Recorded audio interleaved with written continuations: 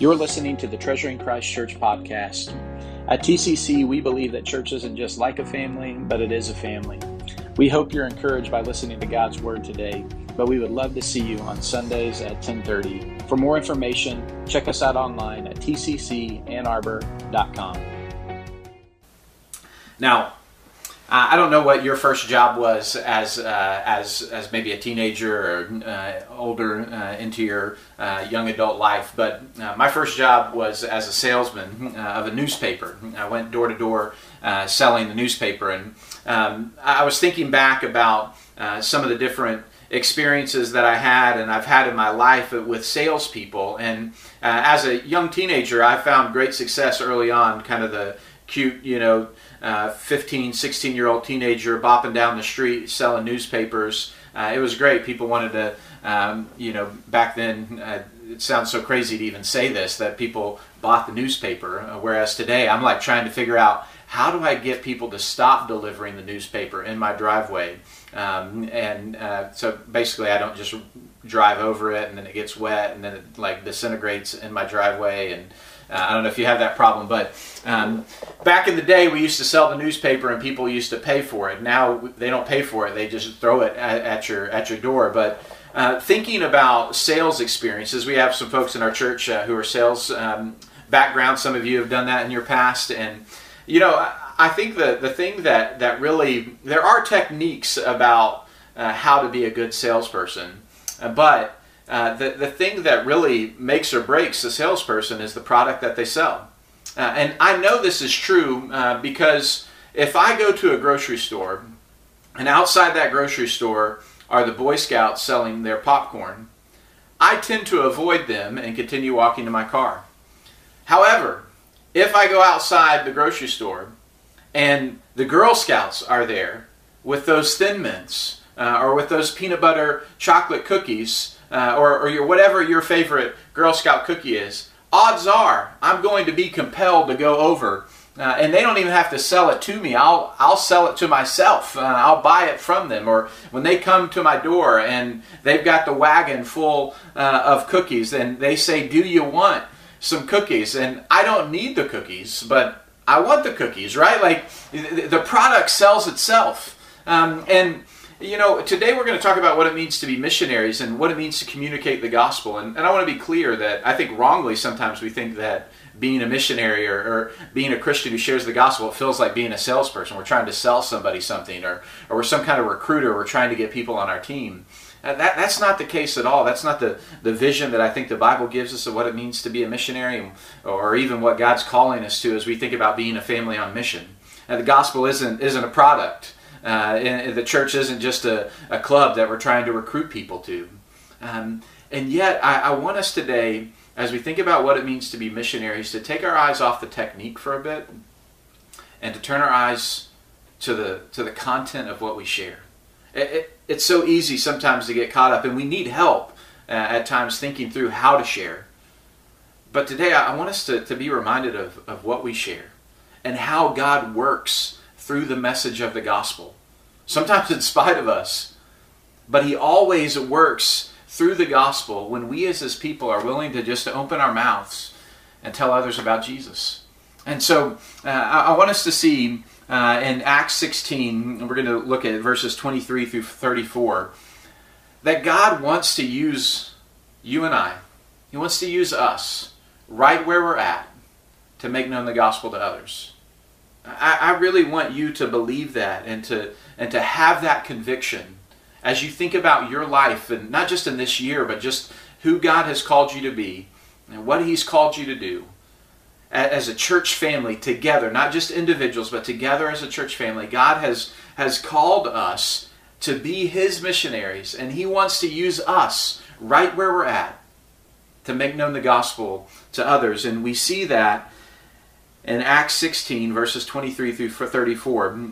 I can't unpack all of the background in depth, but basically in Acts 16 we see Paul and Silas taking the gospel into Macedonia. God has, by His Spirit, led them into Macedonia to take the gospel to these people and to spread the word of the gospel in this region.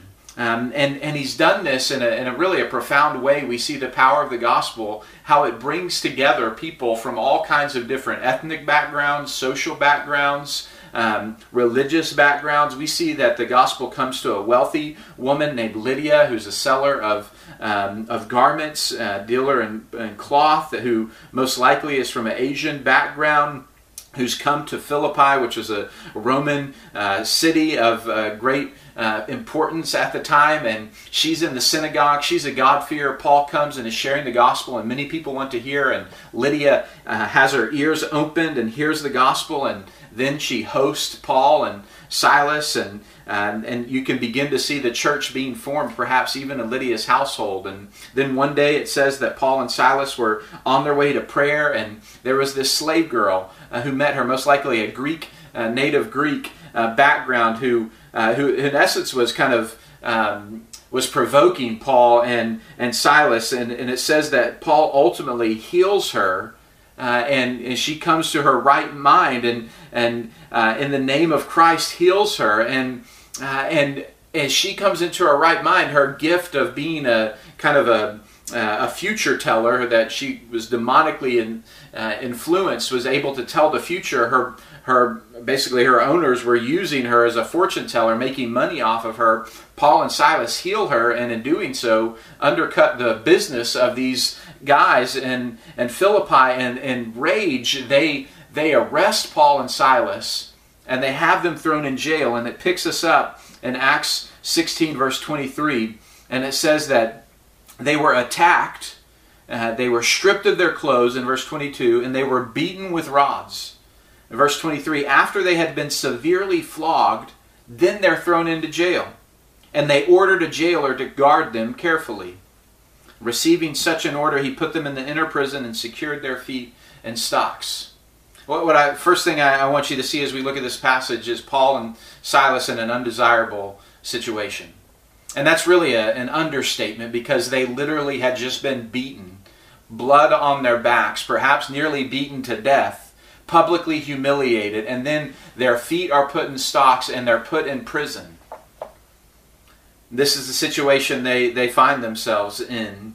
And it says, as they were there, it says about midnight, Paul and Silas were praying and singing hymns to God. And the prisoners were listening to them, and suddenly there was a violent earthquake, and the foundations of the jail were shaken, and immediately all the doors were open, and everyone's chains came loose.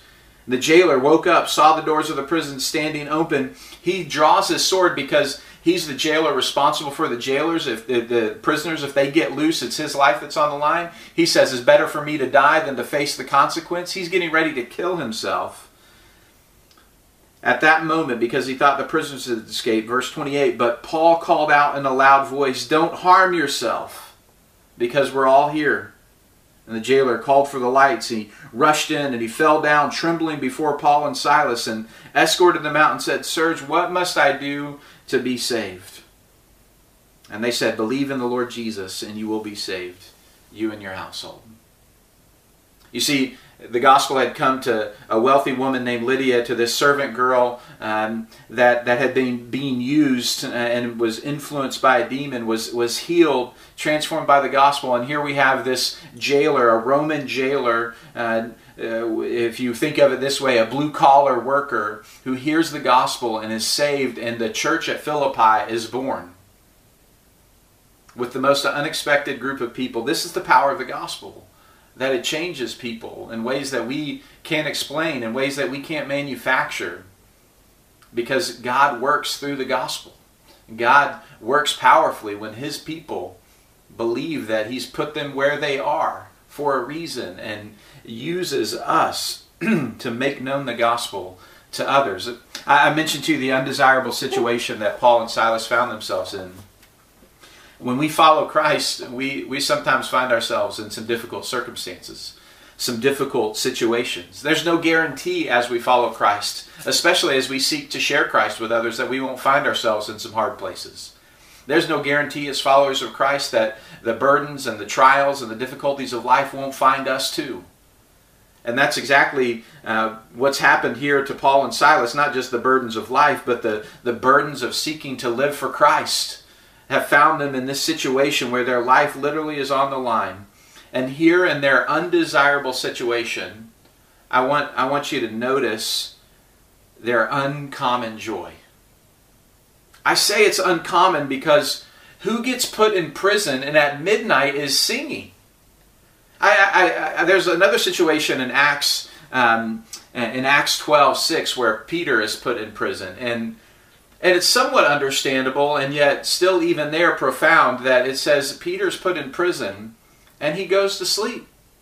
And God miraculously delivers him from prison, and he's released from prison, but he has to be awoken to be told that he's being released from prison. I think if I get thrown in prison for trying to share the gospel, my mind's probably spinning. Maybe you get so tired that you fall asleep, and that's what Peter did. Or perhaps there's just such confidence in that God is working all these things out that you can close your eyes and go to sleep. But Paul and Silas take it to another level. When their feet are put up against the fire, or literally put in the stocks at midnight, rather than sleeping of exhaustion, or you can imagine what other prisoners would have done, crying out in excruciating pain, cursing, reviling the guard and the Romans and whoever else put them there.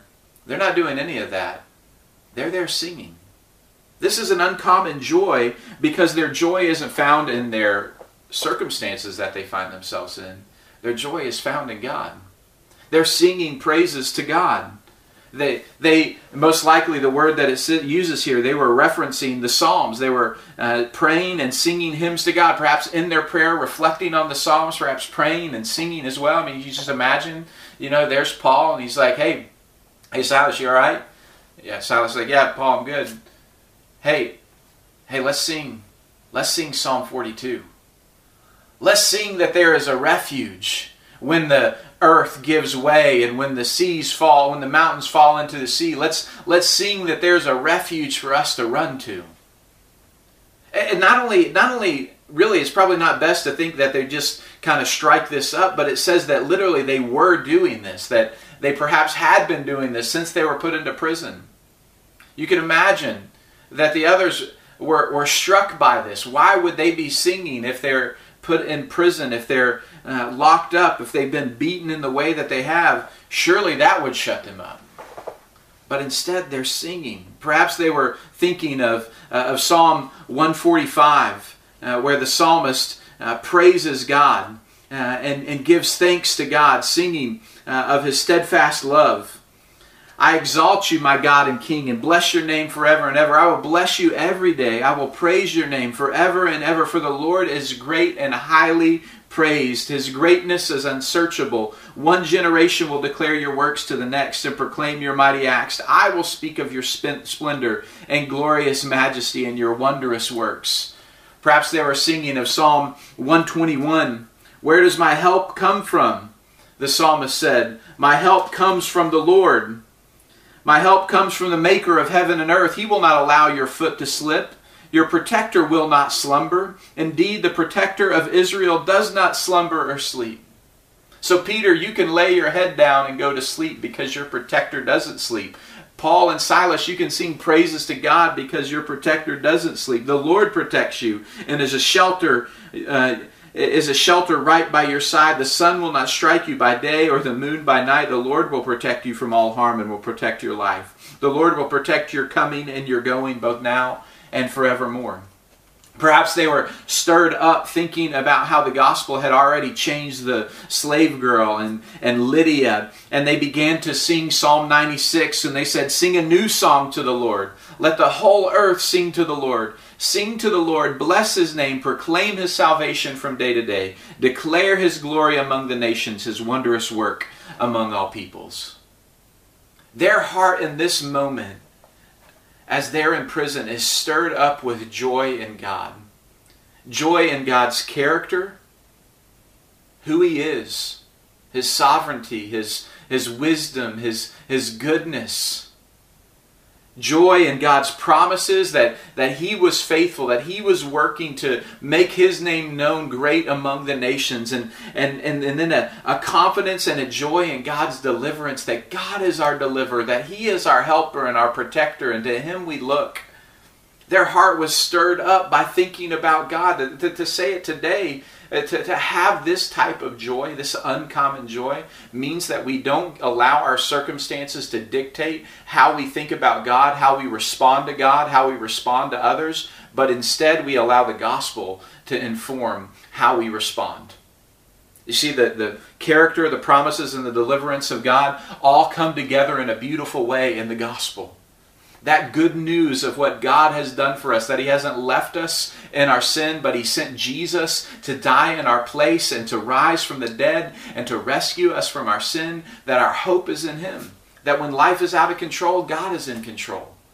That when we feel despairing, that though our hearts are despairing within us, that we can awaken our souls to remember who God is, that He is our helper and our protector, that we can cry out to Him when all we feel like doing is crying, or when we've done all the crying that we can do. We know that God hears us and sees us and knows us. This is the hope that the gospel gives those who are in Christ. And if you're hearing me today and you wouldn't consider yourself a Christian, or maybe you hear me talking about the gospel and the hope that it provides, maybe you think, I don't have that, but I want that. And that's what God holds out to every single person. He made us to know Him and to enjoy Him, but we don't live the way He's called us to live. That's sin. We've all gone our own way. We all think at times that we know best. And God in His grace doesn't leave us in that place, but He came to rescue us. He sent Jesus to be the sacrifice for our sins and to rise from the dead, so that if we would have our eyes open to see our need and trust in Him, that He would save us. That's the good news of the gospel. That's what Paul and Silas went about telling those in Philippi, Lydia and the slave girl. And in just a moment, that's what they're going to tell this jailer at Philippi. Their uncommon joy wasn't just a blessing to them, but it was a testimony to others. Do you notice how it says in Acts 16, there in verse 25, that the prisoners were listening to them? In a moment, when we see the jailer's response, we'll see that he had been listening too. They no doubt had seen and heard all that had taken place with the slave girl that had been healed, and perhaps had heard about this conversion of this wealthy woman, Lydia from Troas, and who had come to faith in Christ. Perhaps they had heard all these things that were taking place. And as they saw their joy, they listened. And it's just a reminder to us that God often does more than we expect by how we respond to the trials we face. He does more through our response to the trials we're facing as other people watch on, as other people listen in, as they hear you talk about your burdens and your struggles, as they watch you walk through your trials, as they watch you walk through perhaps the way others respond to you when you seek to love and share the hope of the gospel with them.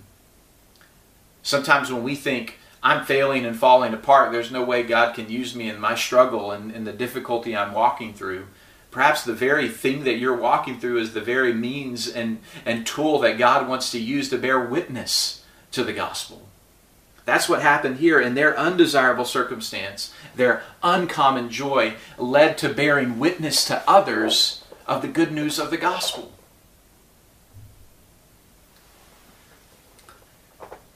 And as I think about this, I've been stirred up this past week as a combination of reflecting on the life of Jim Elliot and the other men who with him sought to take the gospel to the Waodani tribe in Ecuador, who ended up dying as martyrs for the faith, and the book Becoming Elizabeth Elliot that the Women's Book Club is coming up at the end of this month. Just reading this just kind of reminded me and taking me back to looking at Jim Elliot's life. His life has been a catalyst in my own pursuit of Christ, as I've read books about him and heard about his testimony. I couldn't help but share this because I was reading back over some things. And when Jim went to college, he went to college at Wheaton. And in his second year in college, we have this account from his journals. He either was reading Acts 16 or perhaps reflecting on Psalm 96. But on July 26, 1952, as he was reflecting on his heart and his what he sensed God's call to take the gospel to this tribe, to the Waodani tribe in Ecuador, he wrote these words. He said, "Oh, for a faith that sings.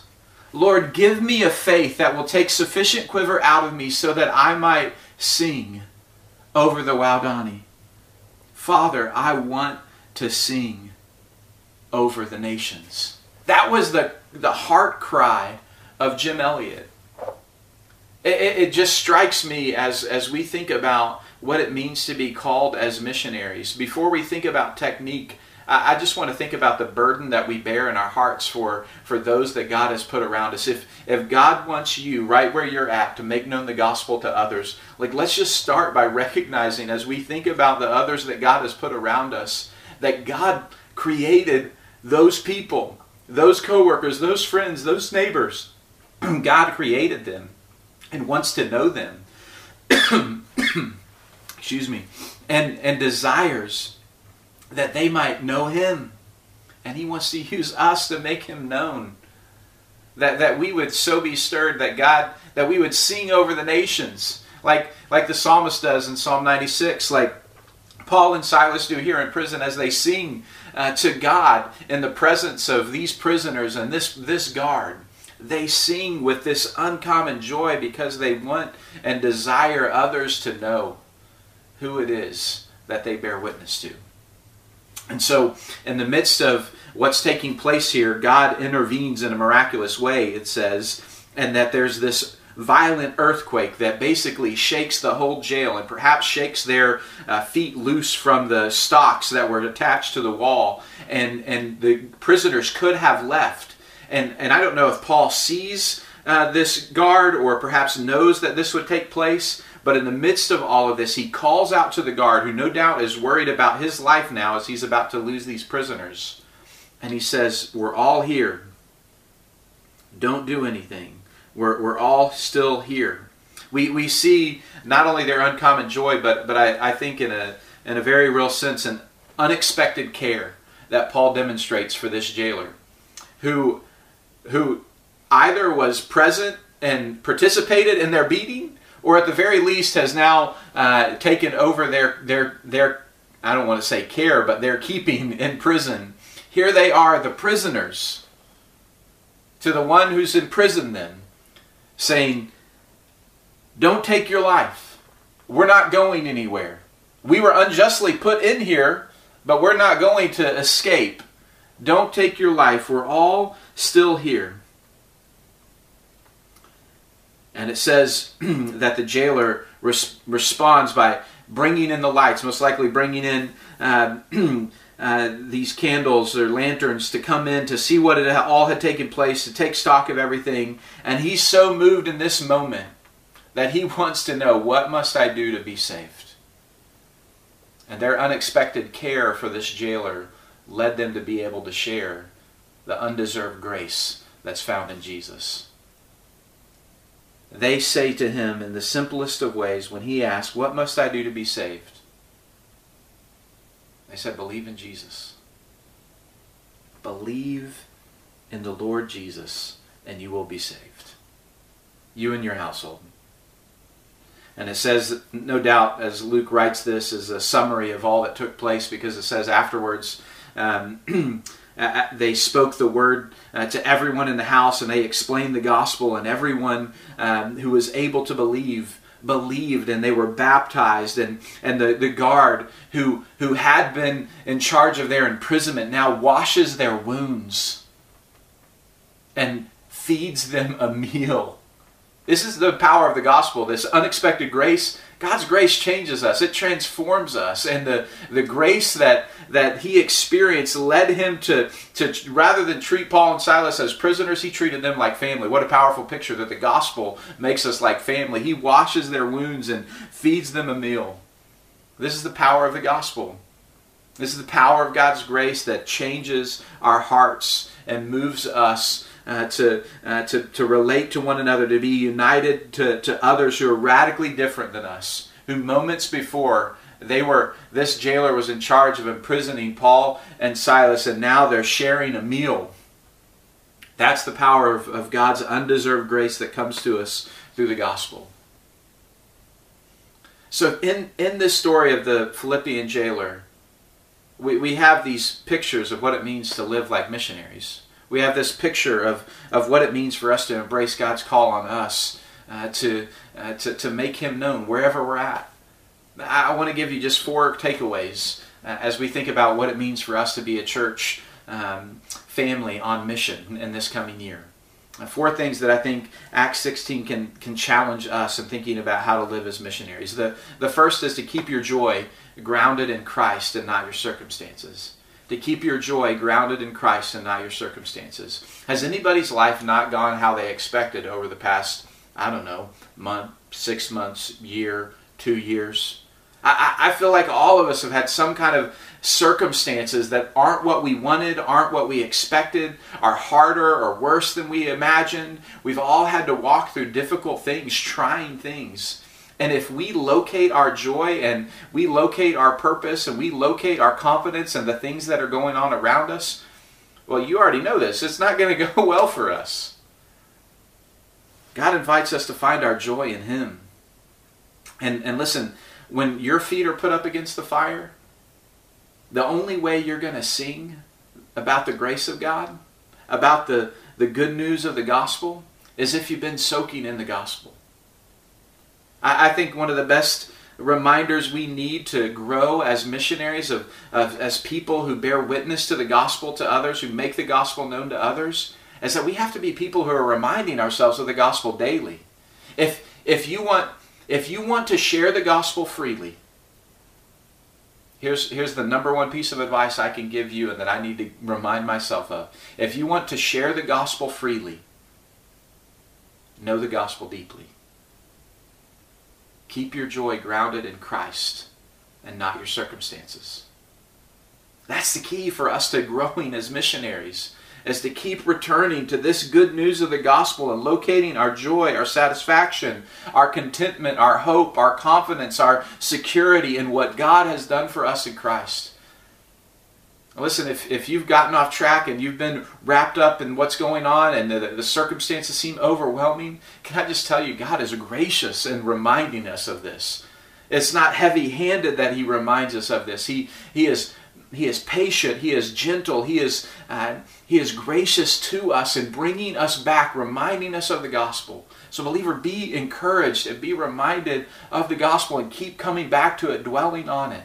Remember God's promises. Remember His character. Remember that He is our deliverer. And when you begin to doubt it, remember how He's done it in the past. First and foremost in Christ, but then in the myriad of ways in which you've seen Him work in your life in the past. Keep your joy grounded in Christ and not your circumstances. Secondly, care for the people that God's put in front of you. If God wants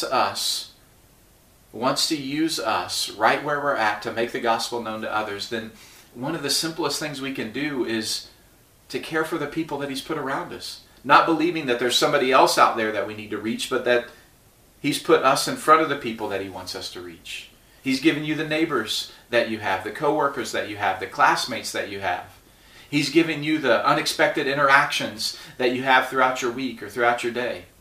Believe that God's put those people in front of you and care for them.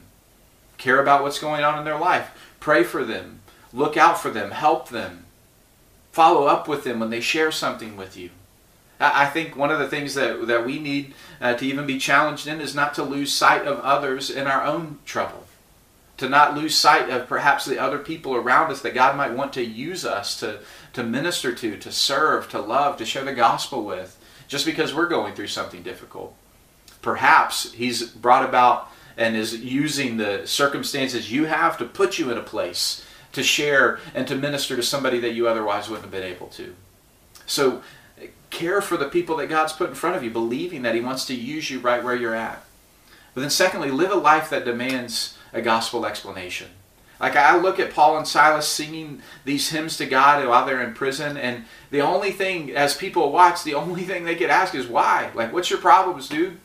Like, why are you singing? Number one, it's midnight. Go to bed. Number two, you're in prison and just got beat. Why are you singing to God, praising Him? Why in Acts 4, when the disciples were beaten, did they go home and they praise God and thank God that they were counted worthy to suffer for the gospel? Listen, that's the kind of life that demands a gospel explanation.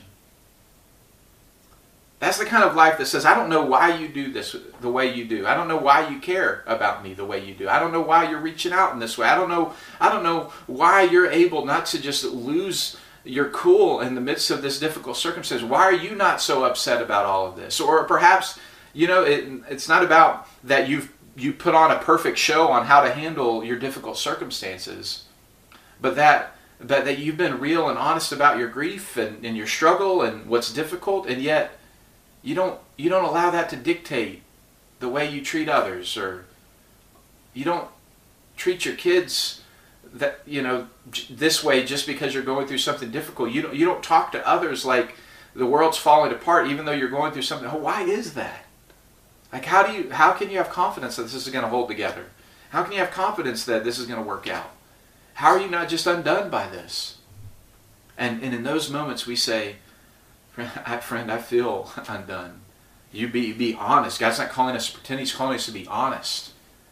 But in that moment we bear witness to the hope that's found in Christ. That's why it says in Colossians 4 to always be ready to answer people. Allow your speech to be seasoned with salt and full of grace. And 1 Peter 3:15, that we're always ready to give an answer for the hope that lies within us. It comes from living a life in word and deed that demands a gospel explanation. I'm not asking for you to come up with some impressive technique for how to share the gospel with others. I'm asking you to press into God and the circumstances that He's given you, trusting that He is at work in you and wants to work through you to make the gospel known to others. And then finally, it's simple and yet it's necessary to remind us to invite people to follow Jesus. When Paul and Silas were given the moment and asked the question, what must we do to be saved? They gave the simple invitation, believe in the Lord Jesus. See, there's a lot of things that we can encourage people in. There's a lot of things that we can share from our experiences. But the heart of a missionary, the calling that God has given us as a people to make known His name, making disciples of all nations, bearing witness to the good news of Jesus' death and resurrection, entails us inviting people to follow Jesus. Hey, what keeps you from following Jesus? Hey, I don't know if you've ever thought about this, but I would love for you to consider what it means to know and follow Christ. Hey, come to church with me. I'd love to talk more with you about this. Hey, we meet together for a Bible study or a small group. You could come and listen in and be a part of it. Or, hey, have you ever thought about this? Have you ever thought about what it means to follow Christ? Every person who's come to know Jesus has come to know Jesus because somebody else has told them. Maybe there's a circumstance of you read the Bible and you came to know Jesus through reading about Him in the Gospels. And yet the truth is God still moved in such a way that authors like Matthew, Mark, Luke, and John, and Paul, and others were moved along by the Spirit of God to write the Scriptures to tell you the good news about Jesus. No one has come to faith in Christ without somebody else telling them about Jesus. God wants to use you and me, right where we're at, to invite people to Him. This isn't a technique training. This is a reminder of the gospel and the power of the gospel and God's desire to use us in undesirable circumstances and situations to make known the joy that we have in Christ, to make known the good news of the undeserved grace of God that's found in Jesus. Let's lean into that as a church. Let's spur one another along and helping each other remember the gospel, dwelling in it deeply so that it comes out of us freely, caring for the people that God's put around us. and continually taking that simple and yet bold step to invite other people to follow Jesus. Let's pray. Father, we thank you for today. We thank you for your word. I pray, Lord, that you would allow us as your people to live on mission this year. On mission as servants, as missionaries, as a family, seeking to bear witness to the God who saves, to the God who brings us together from all kinds of different backgrounds as brothers and sisters in Christ, who calls us beyond ourselves to give of ourselves for the sake of others, so that others might know you and follow you, so that our church would be built up and grow into who you desire us to be, Lord. God, we don't want to be about us and our plan and our kingdom, God. We want to be about you and your kingdom and your glory. God, you've called us to embrace right where you've put us as the very place, the circumstances that you've given us as the context in which you want to use us to make the gospel known to others. Stir us up with a burden for others. Stir us up with a greater joy in you, God, and stir us up with a deep desire and conviction to make you known. Lord, we love you. We ask this in Christ's name. Amen.